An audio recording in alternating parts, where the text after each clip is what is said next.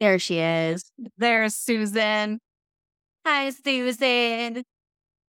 This week's episode is brought to you by Susan, the voice recording of Zoom. Not sponsored. I got that way too full. Oops. I don't see a problem with that. Oh my gosh. Okay, so my logic was that I was going to fill it with a lot of ice because that way it lasts longer. Mm-hmm. Well, we're here now. So Here we go. Hello. It feels like forever since we've recorded. It's been a little while. Yeah. And this is the beauty of why you record multiple episodes at once. So we're going to shout out to all of our patients in the psych ward. So if you want to skip ahead 15 to 20 seconds, you're welcome to do so. We do have some new patients, which is very exciting. But hello to everybody in the United States, the United Kingdom, India, Ireland, making its way up the list, Australia, Bulgaria, Jamaica, Russia, Belgium, Canada, Germany, Italy, Sweden, Portugal. That's a new one. Portugal's new. So hello, Portugal. We're happy to have you. El Salvador, Nigeria. Is Nigeria new? And Nigeria is new as well. I think so. Okay. Well, hi, Nigeria. Oman, that's new. I hope I'm saying that right. And hello to Norway. That's also a new one. So Norway is new. The United Arab Emirates, Emirates. Yeah, that's like where Dubai is. Oh, well, hello. They're also new. So it's happy to have you here. So many new faces. Hello to Albania, Cuba, Spain, Iran, Mexico, the Philippines, Poland. Poland is new. I think Mexico is new too. Hello. We're happy to have you guys here. And South Africa, and to everybody in between who is unknown and hidden. So thank you all so much for being here. We're so happy to have you. If this is your first time here with us, hello, I am Darcy. This is Shannon. And we are your amazing hosts of Take a Killer to Brunch, a true crime and funny spooky podcast, paranormal kind of podcast. So welcome. We're happy to have you. Okay. Okay. So I guess this is my episode, right? We're starting off with mine. Dun-dun. All right, you guys. So I have decided there was a request that was made by a coworker of mine. We'll call him Aaron from radiology. Aaron from radiology, thank you for giving this topic, this subject. I am doing the best that I can with it because it is a lot. You gave me a whopper of a case. And here we are. So I'm going to be telling you guys today about Robert Ben Rhoades. Have you ever heard of him? Yeah. So the reason why he brought him up is because it's Arizona kind of related. And he is also known as the truck stop killer. Ooh, okay. Yeah. So I'm going to tell you guys about Robert Ben Rhoades. Starting off, we're going to talk about him. So he was born November 22nd, 1945, in a town called Council Bluffs, Iowa. His parents were Faye Rhoades and Ben Rhoades. In the beginning, initially in his childhood, he was more raised by his mother. His father was actually in the military, and he was in the army serving overseas. He was originally like a normal child, but as he started growing up into more of like his teenage years, he showed signs of being more of like a troubled individual. As we all know with these killers, and this is actually, I forgot to start off by telling you guys, this is a serial killer. So this is one of the first that I'm truly doing. Bear with me because like I was telling Darcy through my notes, doing serial killers is not easy, you guys. It's a whole lot of information. So yeah, he showed signs, like I was saying, of being a troubled individual. He would get into fights, oftentimes getting arrested, just was kind of like your typical outraged teenage kid, I guess you could say. Eventually, though, he did try to get his life together. He kind of followed along the same paths of his father and ended up joining the military. His dad eventually did come home. So it's not like his dad was gone forever in the military. No, he did come home. So he had somewhat of a relationship with his father. And I think that's where he kind of was like, okay, I'm going to go in the military like my dad. Now, his dad wasn't a perfect person, though. So, unfortunately, in 1964, that would make what him like 19 years old. Robert was 19 years old when his father would commit suicide. Now, this is a little bit of foreshadowing, you guys, because his father would actually commit suicide while he was in jail. So, his father was actually arrested for basically molesting a 12-year-old girl. We don't So, like pedophiles, especially in prison.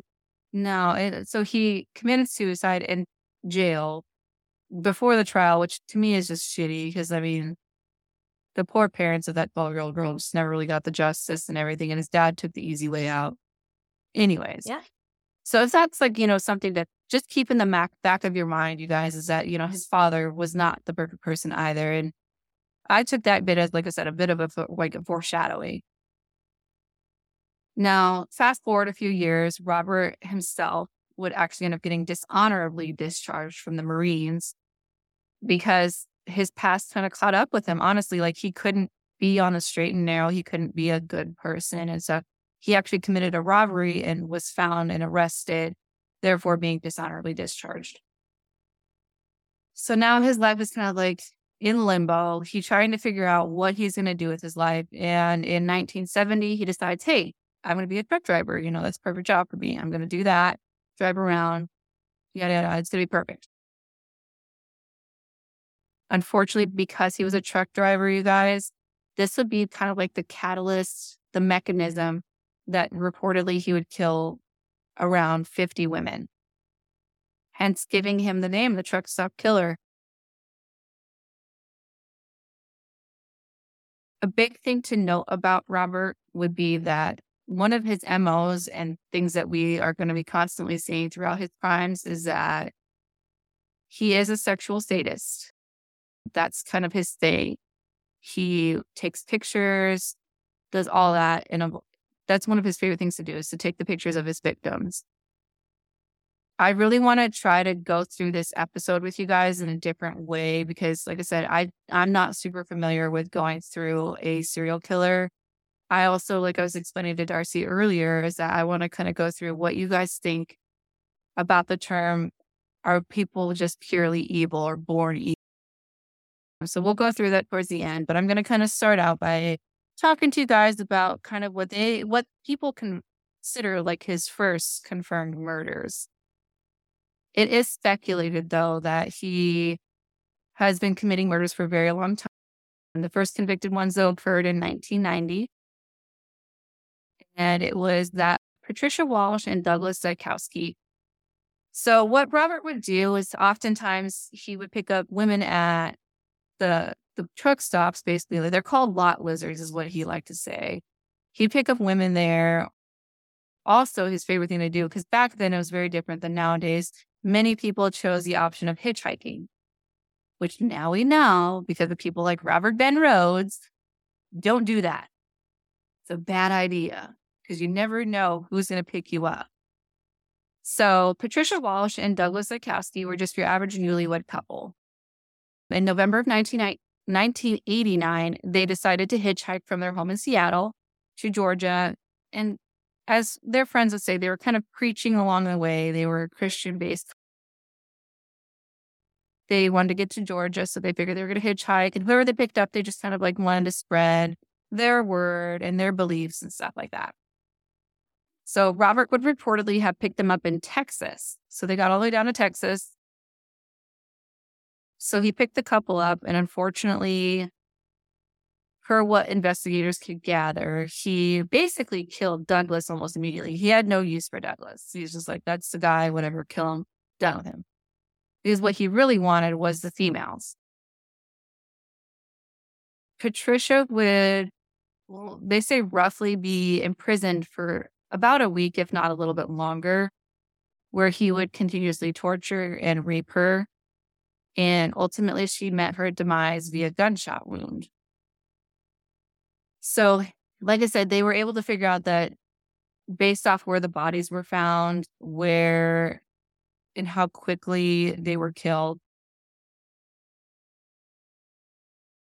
So Douglas's body would eventually be found off of I-10, they say just east of a town called Ozona, Texas. And but actually it wasn't even to be found until 1992, which was 2 years after the crime. Sorry, you guys, my notes just kind of skipped through kind of crazy here. Bear So with me. did he just decide one day, I'm just going to, whoever I pick up is going to die? Like, that just seems like there was a huge jump from, I'm going to be a truck driver to, I'm just going to murder this dude and chuck him out the door. So that's the thing is that, like, there's a lot about Robert Ben Rhoades that people need to understand. And towards the end, I'll go into it a little bit more, but the sexual sadism is really, like I said, where he starts out at. And it's through his sexual desires that, he would pick women up and basically torture them and get super enjoyment out of it. And Mhm. with these hitchhikers, unfortunately, like, at least some were smart in that they weren't completely alone. A lot of the times they had like a male with them because as females, we think, okay, we're a little bit more protected with a male presence with us. So, like, Mhm. for example, with Patricia, what's her name? Patricia, right? Yeah. Patricia was with her new husband, I should say, because they were married. And she's, they think, you think there's a safety in that. But really, when you guys are both getting into a vehicle with an unknown man, like a lot can happen. And so it's a sexual sadism that I'll basically, just so that it makes sense for you guys, like that's what Robert Ben Rhoades was. He was a sexual sadist. And with these hitchhikers, if there was another individual, especially male, they were done. He was shot, killed them because he wanted the female to torture. So I think that's what really started it, is that his fantasies and his needs and stuff like that just continue to spiral into the more and more and more. So Patricia, like I said, she was eventually killed too. And her body, unfortunately, wouldn't be found until 13 years after the crime in basically an area called Millard County, Utah. So somehow along the way, he kind of spiraled back, probably through his trucking logs. He had to spiral back on the way back to Seattle or in that Washington area. And he eventually dumped her body. So that's how they were able to kind of picture and figure out, based off of where the first body was found to where Patricia's body was found, kind of like the Mhm. timeline of how long she was in prison. So Robert Ben Rhoades, he continued on the spree of just picking people up, whether it be at the truck stops or hitchhikers. So I'm going to tell you about another one. So those are the first kind of, like they say, confirmed known are Patricia and her husband. So keep Got those it. two in mind. Next, we're going to move on to Regina K. Walters and her boyfriend. Like I said, there's a lot of times people are traveling in couples. So Regina K. Walters was traveling with her boyfriend, Ricky Jones. So they say it was shortly after the time that he would commit the murders of Patricia Douglas. Robert would then pick up the hitchhikers because they were also hitchhiking, Regina K. Walters and her boyfriend, Ricky Jones. And just to keep in mind, you guys, Regina herself was only 14 years old. So it's kind of sad. She's very young. So we're now from towards the end of 1989 into the early 1990 time, which is when the incident with Patricia and Douglas.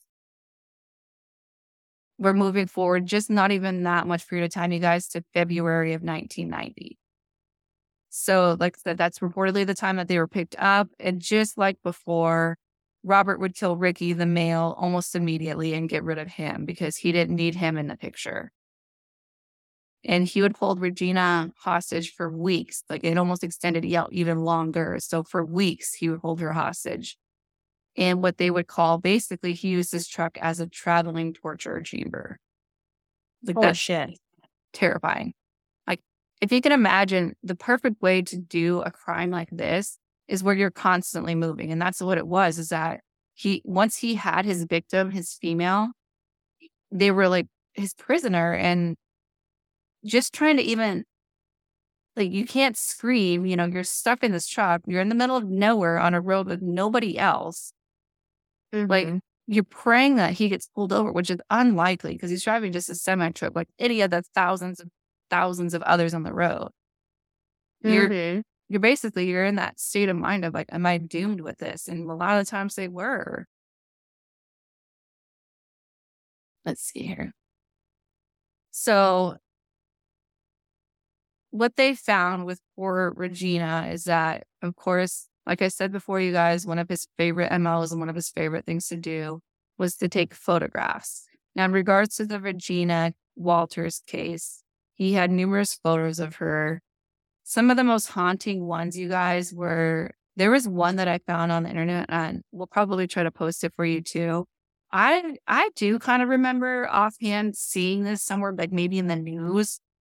I don't know if you do, Darcy, because like I said, this is 1990, early 1990s, which I know we were just being born, not to truly tell people our age, but this case kind of extends out farther and further, and you guys will hear that. But I do vaguely remember hearing and seeing this photo, and it's sad because what he would do was he would take photographs of them, and this one was where she was standing almost like in a barn like area. She was wearing a black dress. He dressed them up. She was wearing like these oversized heels that you could tell just weren't hers. And she just looked like in utter terror. Like she did not want her photograph taken. She was scared, and she had her whole head was shaved. He had cut all of her hair off. She had this long, beautiful, like dark brown hair, and he just completely shaved it off. So some weird, odd things about the case of Regina was that during her captivity, as they were traveling, Robert actually let her use the payphones. So wherever they were at, she was able to kind of call her dad. That's immediately who she called. She would call her dad and tell them, what was happening to her, that he cut her hair off and all these things. And her dad was just helpless because, like, she probably oftentimes didn't know where she was even. If you're stuck in a truck, you don't know where you're at, all of a sudden you're dropped off in this location, like if she doesn't know where she's at. And even then, even if there was a sign or something that she could have said, like, hey, I'm here, what are they going to do? They're just going to get in the truck and travel again. And any truck looks like every other truck on the road. So it was very hard for Regina to give the information that was needed in order to help her. Finally, though, unfortunately, Robert felt that he had abused her enough. And I'm sorry, you guys, this is a little bit of trigger stuff. It's kind of brutal here. But some of the things that he did to her was torture her with fishing hooks and other things, basically like on her genitalia. Like it was rough. She had bruising when they finally found her, just bruising scattered throughout her entire body that really went the length of time that she was being tortured because they were in various different stages. And how he killed her, it's pretty brutal in itself. So I don't know. Have you ever heard of something called I think it's either I think it's balling wire, garrote? Balding wire? No, I've never heard of that. So a balling wire garrote, you guys, is like the way I can describe it, because I had to look it up and I hate looking up this stuff. Like even the fact that my Google has this is just like, no. But the fact that it's on my Google, I'm like, oh, cringe. So what it is if you can imagine like a small, probably like a couple feet of like wire or string or whatever it is, and you attach basically on the ends of each of the wire, in a sense, like handles. So you have a handle on the Okay. end and it's like a shorter string. And as you can probably surmise, it is used to strangle somebody. Got it. Okay. So eventually, once Robert had his fun with poor Regina, he strangled her. He would drop her body off of Interstate 70 in Illinois. And of that year, so this is 1990, like I said, she was kidnapped in February. Her body wasn't found until September of that year. Wow.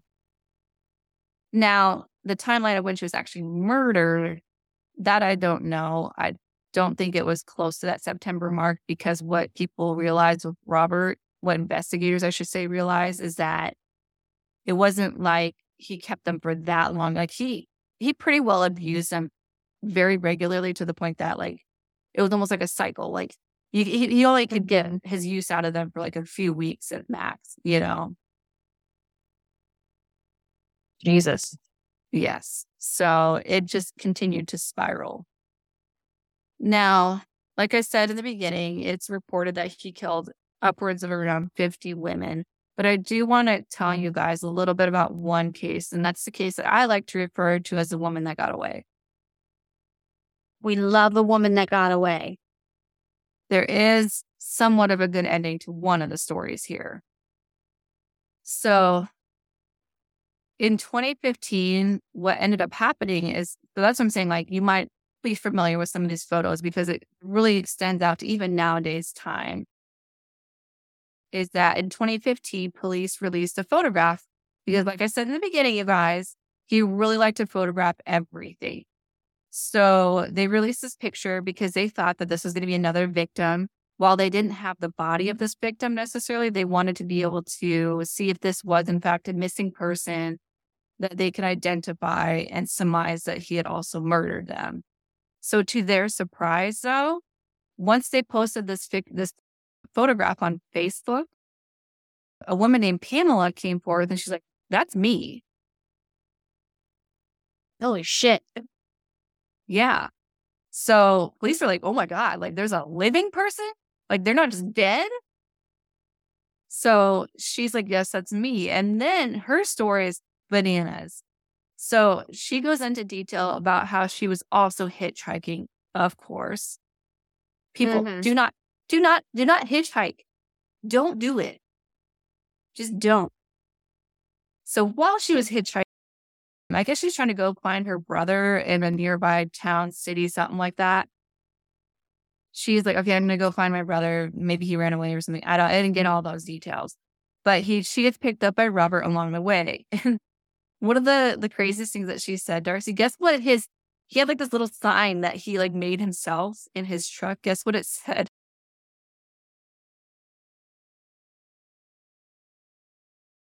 I just realized my mic hasn't been plugged in this entire time. Oh my God. No, it's okay. I'm going to plug it in and we'll continue, but that's not what his sticker said. That's a lot to say.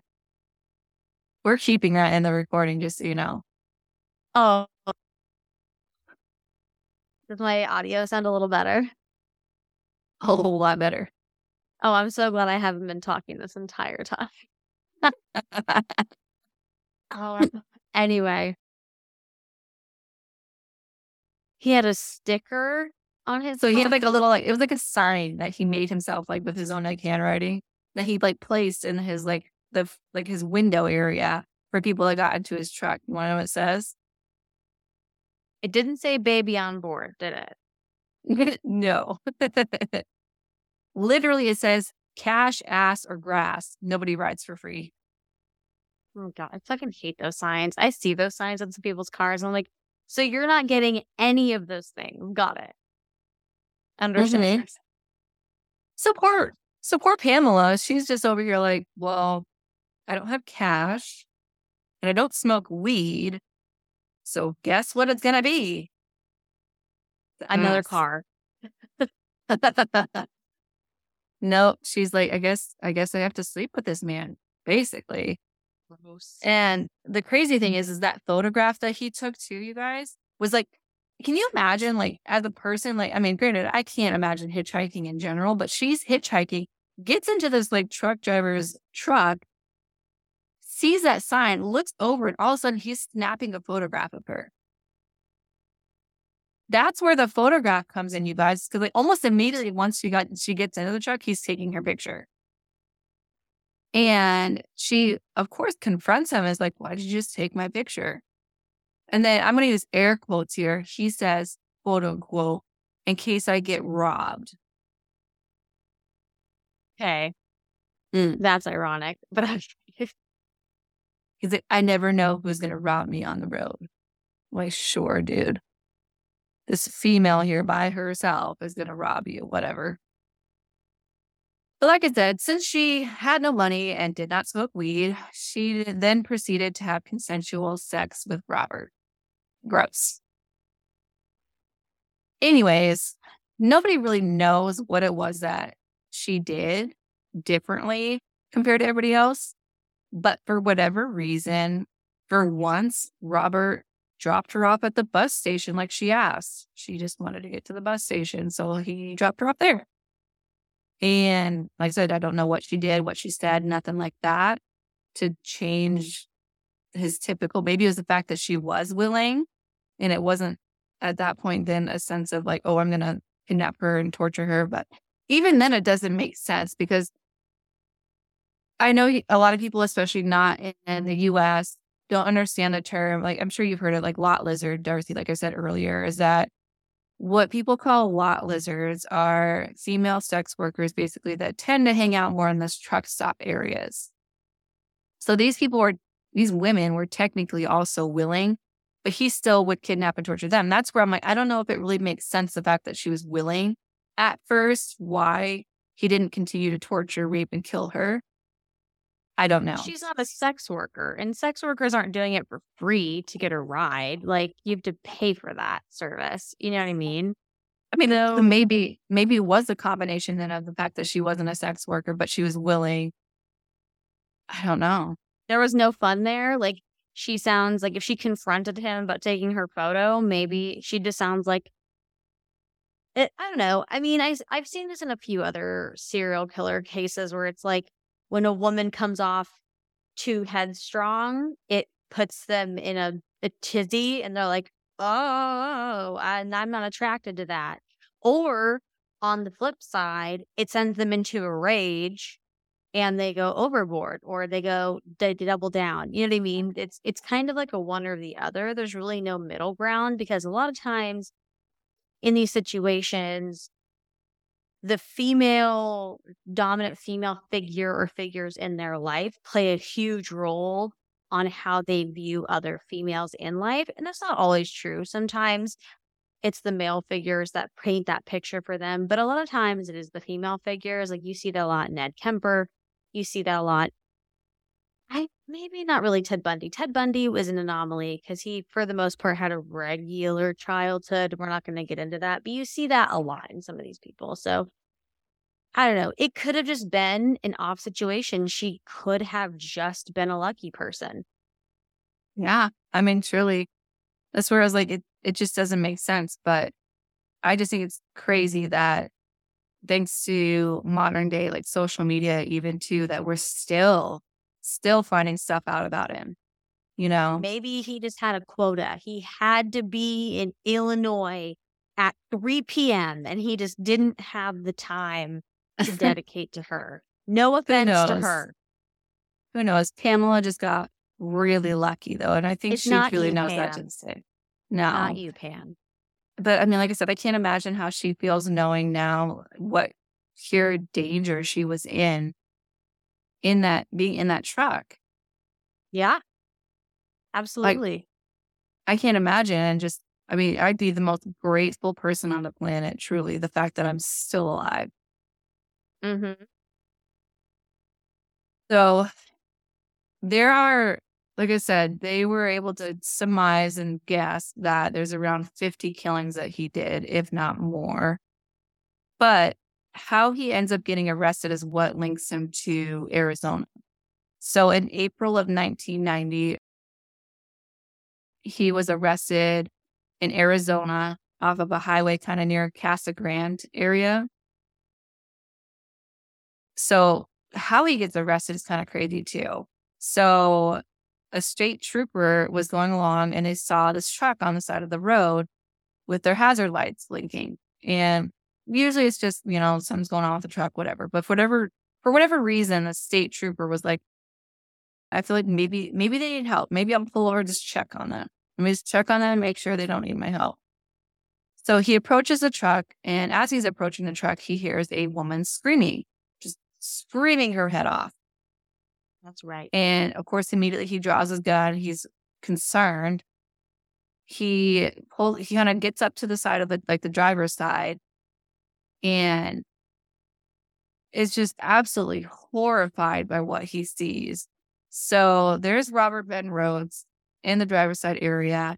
And there's this woman who is literally, you guys, she has a horse bittle, like brittle bittle. It's like the thing that goes in the bit that goes in the mouth, all around her head. She's got it chained around her neck.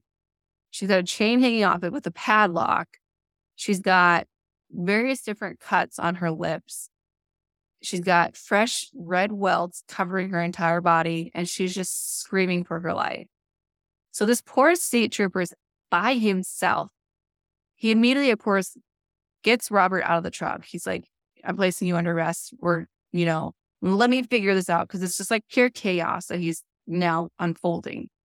And so he arrests Robert, puts him in handcuffs, puts him in his police car, puts him even in he seatbelts him into the police car. And you guys, like, this is how crazy Robert is. So within the time of him doing that, getting him in the police car, getting him cuffed and everything, goes back to check on a female who's completely just like beside herself. Cause I mean, obviously trying to calm her down. He's by himself. He's got the guy taken care of, which is Robert, going over to the female, trying to get to her to just say who she is and what's going on.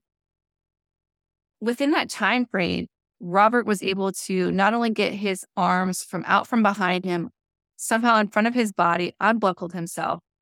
And I think they said he was even able to get out of one of his handcuffs, something like that. And there was a interview that they did with the police officer, and he's like, it was very easy if Robert, he could have honestly like somehow taken control of the situation. He could have gotten in his truck and driven off, and like that was it. It could have been chaos. It really could have been. But luckily, around that same time that Robert was doing his Houdini act to try to get out of his cuffs and whatnot, another state trooper finally shows up. So now there was at least two of them. So one could keep an eye on Robert while the other one goes and talks to the woman. So the woman's name is, let me pull it up. It's Katie Ford. She was 27 years old. And unfortunately, she was kind of known as, I will say, like a lot lizard. So that's where he picked her up, as a truck stop. She endured just a very short amount of torture, which, I mean, we can guess that she eventually would have been his next victim as well.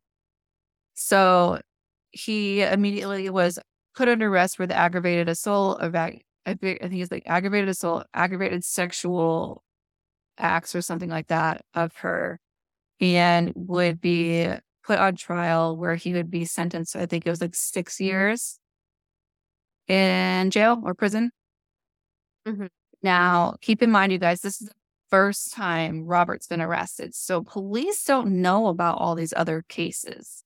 They don't know. So while he's in custody for the whole incident with Katie Ford, police in Arizona, they said they had this feeling. They're like, I feel like there's something more, because when they start going through his truck, quote unquote, his torture chamber, they find what they would call as a rape kit. We've all kind of heard of that before, where it would contain things like, let me see, I wrote it down here somewhere. Where is all the lists of things that they found? Oh, there we go. So there are chains, cords, whips, leashes, as well as dildos, clips, pins, and fish hooks that had been clearly used on individuals' genitals. Ugh. Okay, to be fair though, unless there's genitalia attached and you as a police officer know, like, you're not going to know if that fish hook was in someone's genitalia. We only know because you told us. But I'm just saying. Yeah. So, hey, it really kind of continues to spiral from here when it comes to figuring out all, like I told you guys, some of the few cases that we know about. Like I said, there's more to it, but that was what started it all, and where he got his name as a truck stop killer was when he was finally arrested in Casa Grande. So what police did was they reached out because they realized that Robert Ben Rhoades was from Houston, Texas area. So they reached out to the police in Houston, Texas. Of course, because they're doing their job and they're trying to figure out, okay, who is this guy? We don't know him. So who is it? Texas doesn't claim him. Yeah. Just saying. For everyone in Texas, I know you don't claim him. It's okay. Yeah. So, believe it or not, you guys, Houston was already aware of Robert Ben Rhoades. Oh. So I wasn't able to get as much of this research as I wanted to in regards to this case in particular. But I guess in previous years, I forget what year it was, Robert was actually under investigation for a girl who had also gotten away. This isn't the same one as Pamela. This is a different girl. So this girl, similar situation, similar got picked up. I think she was hitchhiking. She was able to escape by getting out of one of her like handcuffs, like one of her restraints, and she ran and she was able to get help. The saddest thing about this case, though, is what Robert was really good at doing was he was really good at pinpointing like the vulnerable too. So not only if you're hitchhiking, you're vulnerable, but even the lot lizards, the sex workers and stuff like that. Not saying that all of them are like this, of course, by any means, but a lot of times some of them are dealing with a lot of mental health issues or developmental issues where, they don't have that support system like everyday people have. So she was kind of along the lines of the same, like she had a couple maybe mental health disorders or she was just developmentally not all there. So when she went to police and told her story and stuff like that, he, of course, was on the list of suspects. When they pinpointed him as a list of suspects, though, they asked her basically, they're like, was this the man that did this to you? Did he torture? Did he rape? Did he do all these things to you? She looks at Robert Ben Rhoades and tells them, no, it wasn't him. Because the level of torture and fear and the hell that this girl went through, even with the investigators that were with her at the time, she was able to later say that I was so scared that I felt like there wasn't enough police there to protect me from him. Wow. And So also, ultimately, this it's is years before. If she had said something, though, maybe it would have saved some people's lives. I don't know. And it's sad to think that way, but, you know, at least when he finally was caught, like there was already some sort of background on him. So, of course, that being said now, too. So, with Houston saying that about him, like, well, he was under investigation, like that makes a lot of sense because if you're finding him with this female in his truck, we had this female come up and say that, this thing, like, very similar thing happened to her. So, it had to have been him, you know? And when we talk about MOs and stuff like that, like I was saying, the photographs, you guys, and then he liked to cut women's hair. And another kind of really creepy, cringy thing was the photographs. He cut their hair, like he basically butchered their hair. And he also really enjoyed shaving their pubic hair. okay. That's a weird one, but all right. Yeah.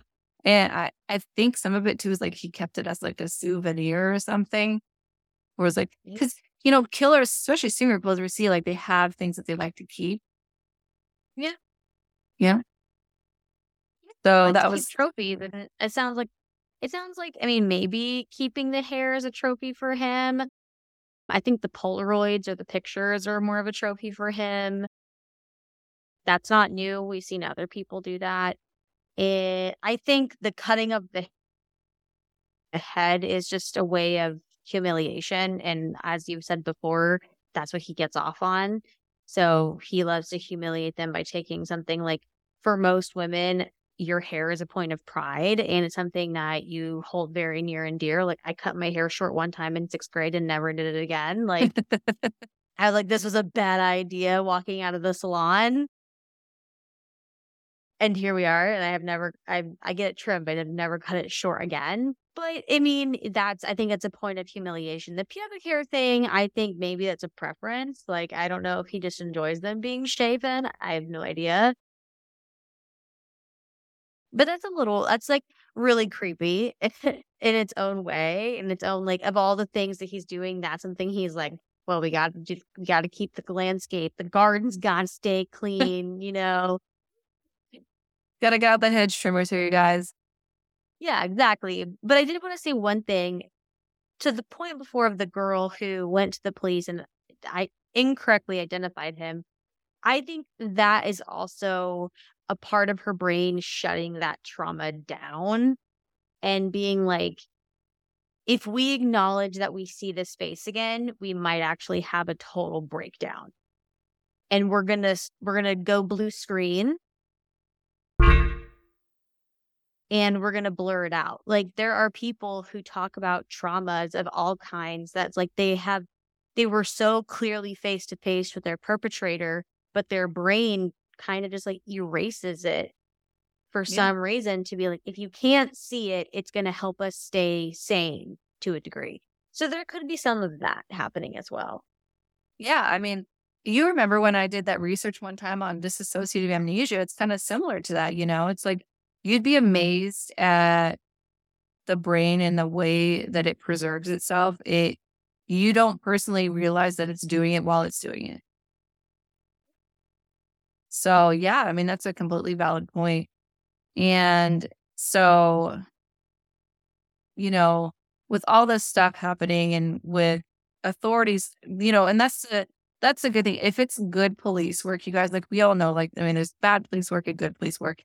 In his case, they really did do some good police work in the sense that they communicated amongst themselves and other police departments and getting the FBI involved and stuff. They were able to really look back, like I said, at his truck logs to try to like piece all these different parts together.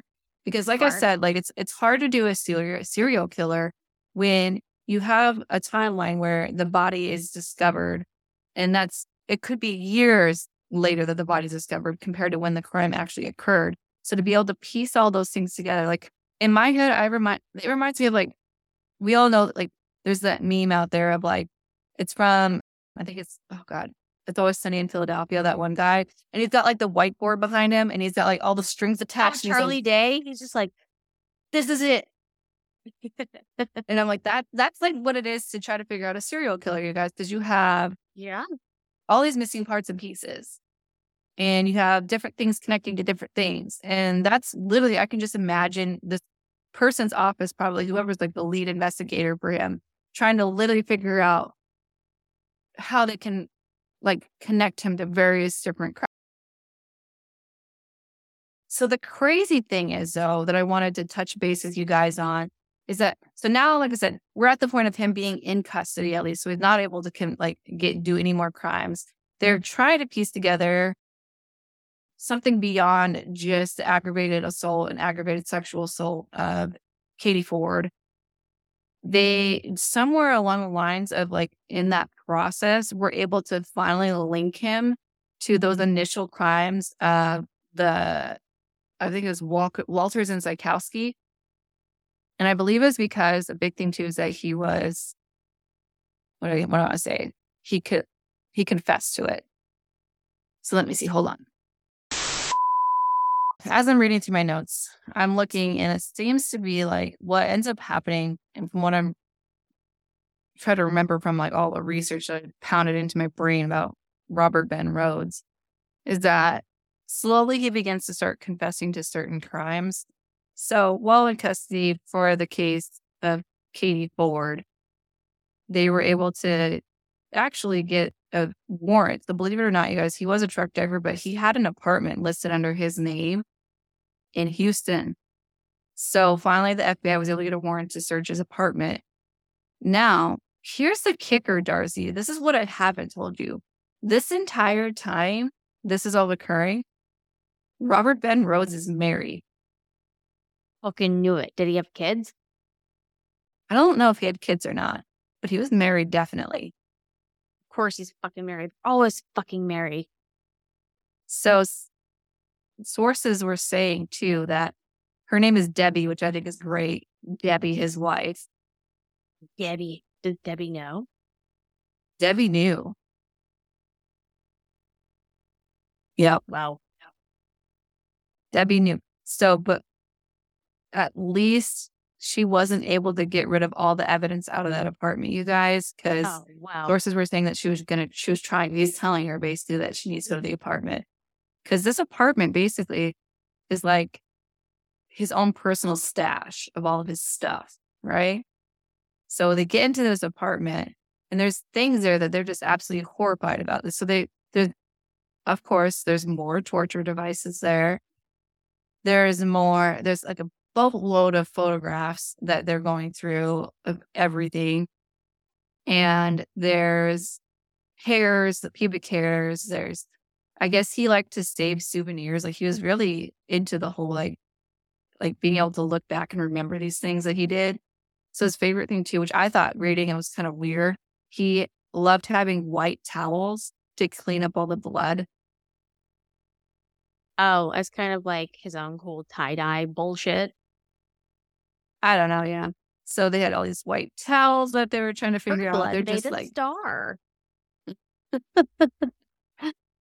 so and they of course found the pornography, the sadism, like all that stuff. They were able to be like, wow, this guy's a sexual sadist and he's out actually murdering people.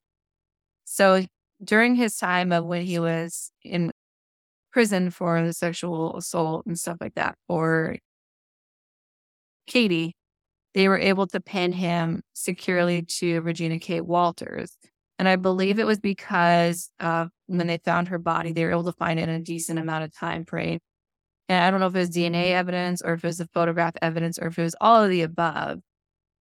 He was then tried and convicted in 1994 of the murder of Regina K. Walters and was sentenced to life in prison. So, yay. Yay. I feel like there's a butt Yay. coming.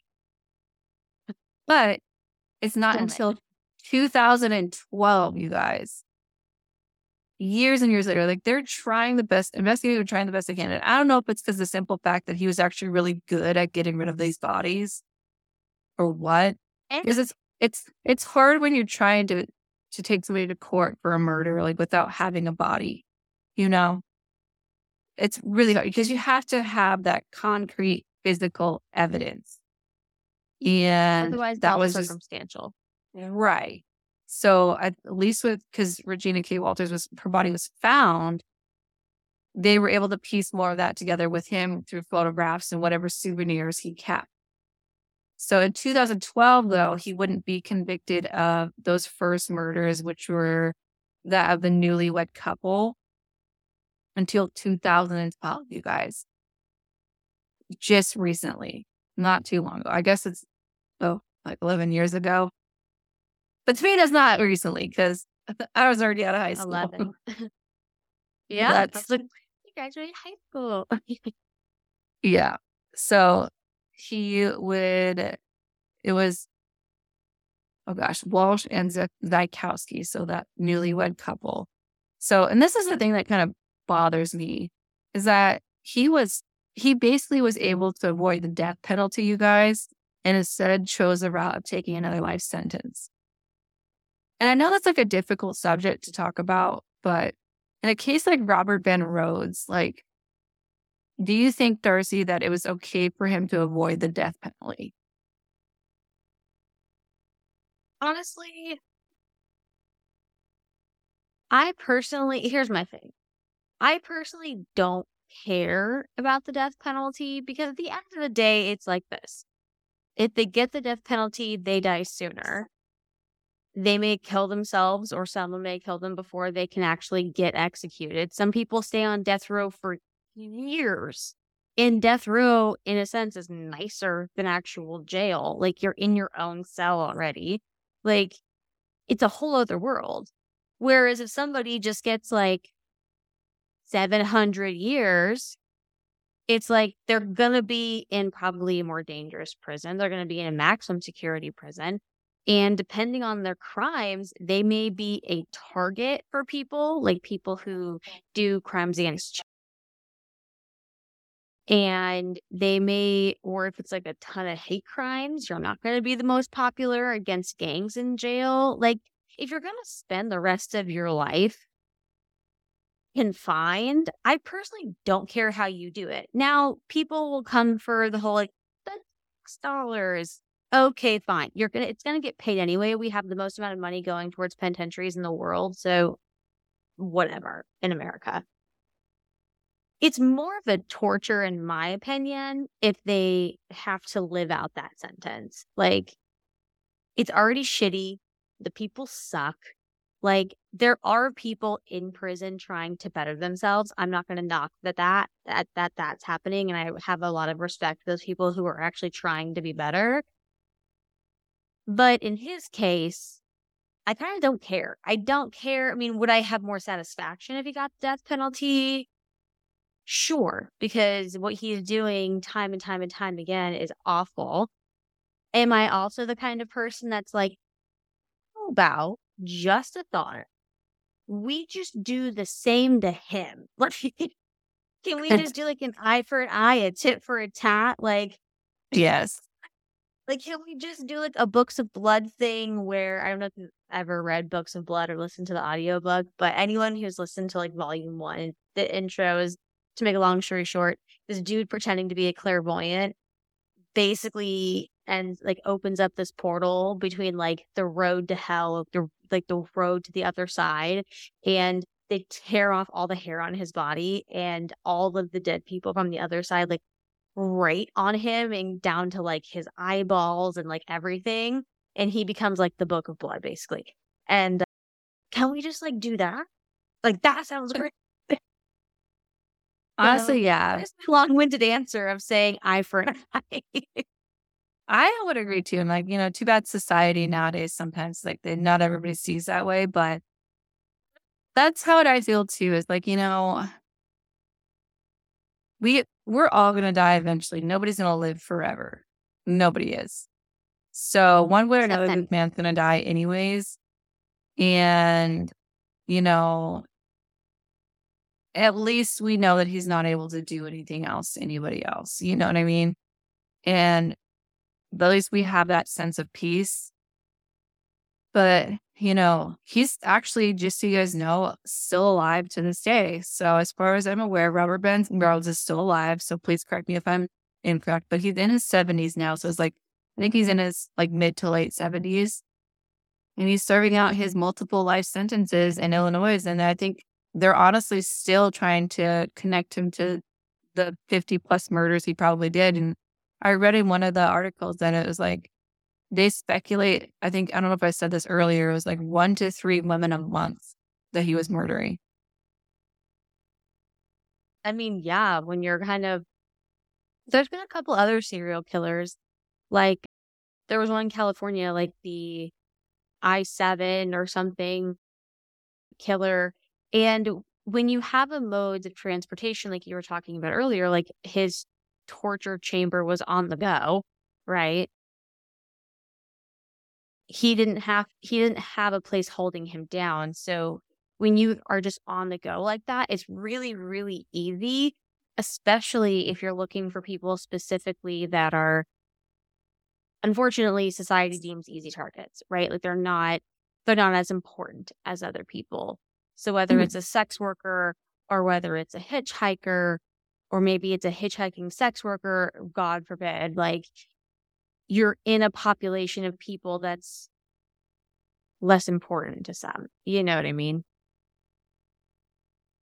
Well, and that's too where it's like, to kind of sum up this story with you guys, is that I kind of wanted to really dig into more of like sexual sadism and some of the stuff that I've read up on him. Because even like looking at the aftermath, the interviews and stuff like that of like different investigators talking to Robert, I wanted to see like what was his mindset basically. And in his mindset, he was doing no wrong in a sense. Like he was so nonchalant about it. He knew that he was targeting people that were seen lesser in society, people who were more in need because they were hitchhiking, they didn't have a vehicle and all this stuff. It wasn't like he was targeting a normal, average, everyday person going out about their day or going into work. Like, no, like he was targeting these more, at risk individuals. And he just acted like he really didn't care. Like, there was one person, I think it was a police officer, an investigator, that said that if he could describe what pure evil was, it was being in the presence of Robert Ben Rhoades. And that's also something that I wanted to kind of pick your brain at too, is that, do you believe that there are people out there that are just purely evil, or do you think that they're created that way? Like, do they just do things in their lives and stuff like that? Because this is a tricky case with Robert Ben Rhoades, because sure, he was kind of like a troubled kid, but there was nothing in there that said like, his mother abused him or his father abused him or all these things that happened to him as to why he is the way he is. Do you think there are some people that could possibly just be just an evil person? Sure. I mean, there's nothing that says that they can't. I mean, I am a huge believer that it's nature and nurture. It's never one or the other. But just as there are some people who are as much of a willing mark for no reason, there are people who I think are the exact opposite. You can't have yin without yang. You can't have heaven without hell. You can't have right without wrong. Because if you do, then there is no this. It just is, right? Like, Mm. you can't appreciate the sunshine if you've never had a cloudy day. You know what I mean? So, yeah, I think that that's entirely possible. You kind of see that a little bit with Ted Bundy. I mean, he generally had a fine childhood. I mean, there is some, back and forth about like, well, it wasn't all sunshine and rainbows, but there's, again, in his case, there's nothing damning that proves like why did he turn out the way he turned out. And sometimes that just boils down to the like the chemical compounds in their brain. And it's like, that's when I like my scientific brain side's like, oh my God, can we analyze it? Like what does their brain show? And I don't remember who it was. There was a serial killer that everybody was super excited when he died to scan his brain. And when they did, it looked like a normal brain. They were all speculating it was going to be this, it was going to be that. And it wasn't any of it. And they were just like, oh, which all that means is they're just like you and I. You know what I mean? So I don't know. I don't know enough about his past to really feel like I can say for sure if I think that he's purely evil or if he's a combination of factors. I can theorize based on the time frame he was roughly born in. I'm assuming if he's in his 70s now, that would put him born in like the fifth. He's born actually in the 40s, so I think he's in his late 70s now. If not, So because I was trying to think based off of when like these articles had come out about him, because it's either in his late, I think he has to be at least now in his late 70s. Because one of the ones which we all know that I love, All That Is Interesting. I just don't. I'll have to look and see what year the All That Is Interesting article came out, and basically add up from that time frame how old he would be. well, if he was exactly 70, he would have been born in 53. So if he's older So let me pull it up. He was born in 1945. Okay, great. So if we just look at where America was in 1945, you said his dad was in the military. 1945 was like literally the Second World War. So if we think about if he grew up during that time period, you can kind of assume what life and upbringing he had. If there was nothing weird, the general consensus of like an authoritarian father, a housewife mother. But that's the weird thing though, is because like his father wasn't around though. So then that just begs the question, like, what was happening when dad wasn't around? Right. You know, who It was like, I'm not saying his mom was cheating on his dad, but it's possible. Yeah. Like, you don't know. Maybe she was overly faithful. Maybe she was somebody like some of these parents that are like obscenely like super religious and that can be harmful. Or maybe she just didn't care at all. So he had every realm in the world. Anything he wanted to do, he could just go do because no one was telling him he couldn't. So it's a lot of things and I just don't know enough to give a definite answer, but I definitely believe someone could be born like the Omen just to be super left field with it. Like, Yeah. And then you like, know? like I said before, I was like, I almost wonder too, because like obviously his dad, the way his dad died was being, that he committed suicide after raping a 12-year-old girl. I was like, was that like a characteristic that they had in common was that sexual sadism factor, And then when you bring into traumatizing too. yeah. And then, I mean, if you bring into the factor of maybe who his mom was, that's what I always wondered too. I was like, was she more of like that submissive, like let his dad do whatever when he finally did come home, that kind of thing. Cause that's how I feel like Debbie, his wife was, she was Sure. aware of that, of his sexual fantasies and how extreme they were and stuff like that. It was always like, just kind of let him do it, you know? And, whether or not she truly 100% knew that he was murdering these people or these women, she knew, she could gather from like just the apartment and all that stuff that was there that this is what was happening, and was just kind of like, well, okay, And You so there's know, like, and it's crazy because like, I was like, when they did some research on the sexual sadism stuff too, it was like, they try to like, they said they like interviewed like 100 men that were sexual statists and stuff like that. And like one of the number one things that I found fascinating was that, let me see, it was like 40% of these cases and these men that did these kind of things and have those kind of fantasies and stuff, they tend to lean more, 40% lean more to enjoying driving long distances and being on the road and doing all these things because it's like there's no like end basically. And I don't know, it's just like that was a weird like, okay, how does that 40% like I mean, you can't say that they're all like truck drivers, but the fact that that's a characteristic that they share, and an astounding out of the 100 sexual statists, we're not even talking about murders, you guys, but 100 sexual statists that they like researched and did all this stuff on, 75% were murders. So it's like, that is a small percentage where it's like, yeah, they just carry out those fantasies and stuff like that, and that's it. And maybe that's the more healthier option, I guess you could say, out of all of it. But 75% take it to the extreme. well, Shannon, it's not all sexual sadists. It's not all, but it's a lot, and it's like, how as we as like a human race and a society,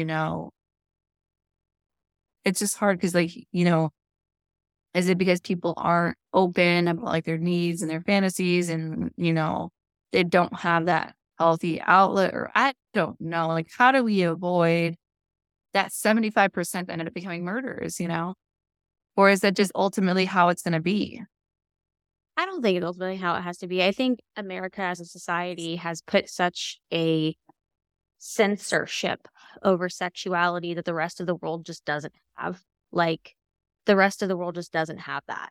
And we put so much shame on nudity and being any kind of sexually vocal. There are different stigmas for men and women, but as a combined total, we do that. We put so much pressure and we shame. There's tons of shame behind that. When being sexually honest and vulnerable is almost one of the most vulnerable things you can do with a person, because you're kind of telling them something you don't tell other people. And if they shame you for it, like, you're probably more likely not to tell other people and you're going to bottle it down. Or if you find that you are attracted to something and then you hear people around you talking about it and you start to realize that you're weird because you're the only one that finds that thing attractive, you're going to push it down and you're going to internalize it. And like with any emotion, when you do that and you don't express it or you don't talk about it, it bubbles to the surface in extreme and radical ways, which we see time and time and time again with things other than just sex. But as a society that does that, we are innately creating these oppressed parts of the human body and the human experience that we just don't need to do. Yeah. And I'm not saying like we have ourselves to blame, but we kind of do. And at the end of the day, it's like, that's why these people who do these kinds of things where it's like S&M or BDSM, there's like rules and there's things in place. And some people just don't want to follow those rules because they want to explore more. And sometimes, whether it's on accident or it's on purpose, it goes to a point of no return. Yeah. And like you're saying too, it's like, when you bottle something up like that and you don't have somebody to talk to about it or a way to express it and stuff like that, it's almost like in a sense, like these kind of things bottle up in a sense in the form of rage, really. And I think that's what it is that, it's the fantasy that just gets out of control, you know? And another crazy thing that I'll kind of finally end on with you guys is that also too, when it comes to sexual status, they said that nearly half of them were married and that oftentimes, well, actually all the time, when it came to interviewing the partner, they were seeing as like just the compliant partner. So, just them being like, well, they do it. So, and instead of being that strong person to be like, okay, I see you have your needs, but that's not okay. And I'm not going to be okay with you being like that. And so them just being like almost just compliant and complicit in the act itself. They're just like, you know, I don't know. And that's a hard one. It's like, obviously I've never been with somebody who's like that. And neither have you, Darcy, but it's like, how how do you help the person that you quote unquote love if that's the way that they are, and it's like, I don't know. It's so tricky and so tough. And it's like, could have Debbie, his wife, maybe done something to help save all these women's lives? I don't know. We don't know. But Yeah. Well, if she knew, she should have said something. So I think she knew and she's totally an accomplice. The hard part with what you said before that is they get satisfaction out of causing people pain and they like to see the uncomfortability in their face and like the pain and the fear. So when you have someone on the opposite end who's like a masochist who enjoys having pain inflicted on them, they're not going to get satisfaction out of that because somebody's enjoying it. Like people who go like dominatrixes, for example, they want to be handled, right? But someone who enjoys harming others and actually gets off by doing it doesn't want someone who wants that, right. which is hard.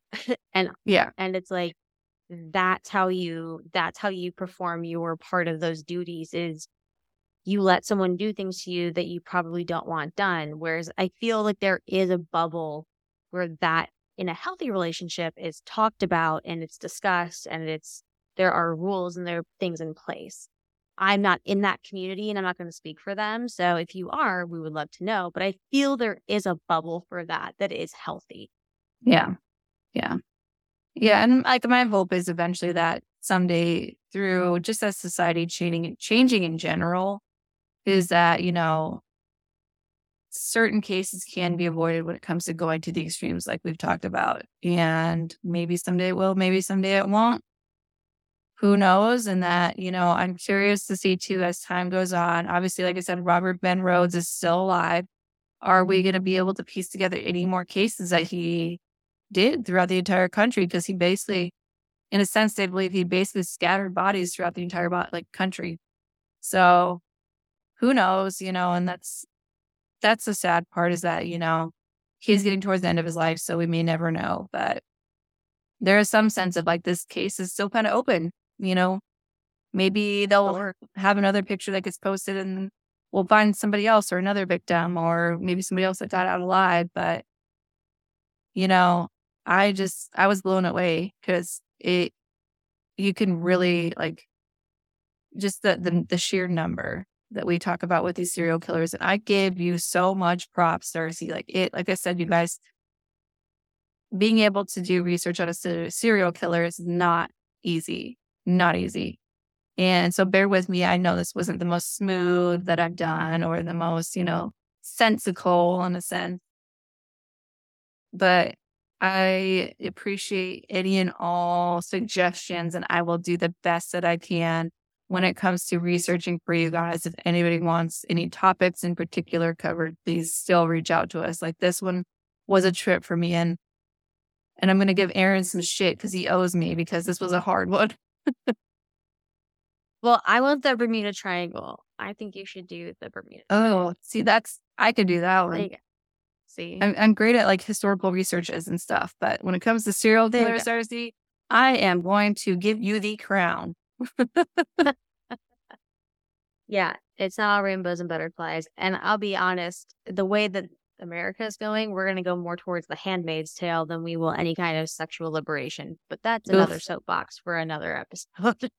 I love me some Handmaid's Tale, except for the last season that I'm on right now, which is pissing me off. I haven't finished it, so don't tell me anything. Okay. All right, Darcy. If you guys want to check us out, you can find us on Instagram at TAKTV Podcast. You can find us on Facebook at Take a Killer to Brunch. You can also send us an email at taktbpodcast@gmail.com or go to our website, www.takeakiller2brunch.com. We're also on YouTube at Take a Killer to Brunch. So we will see you guys in the next one. Yeah. Cheers. Cheers.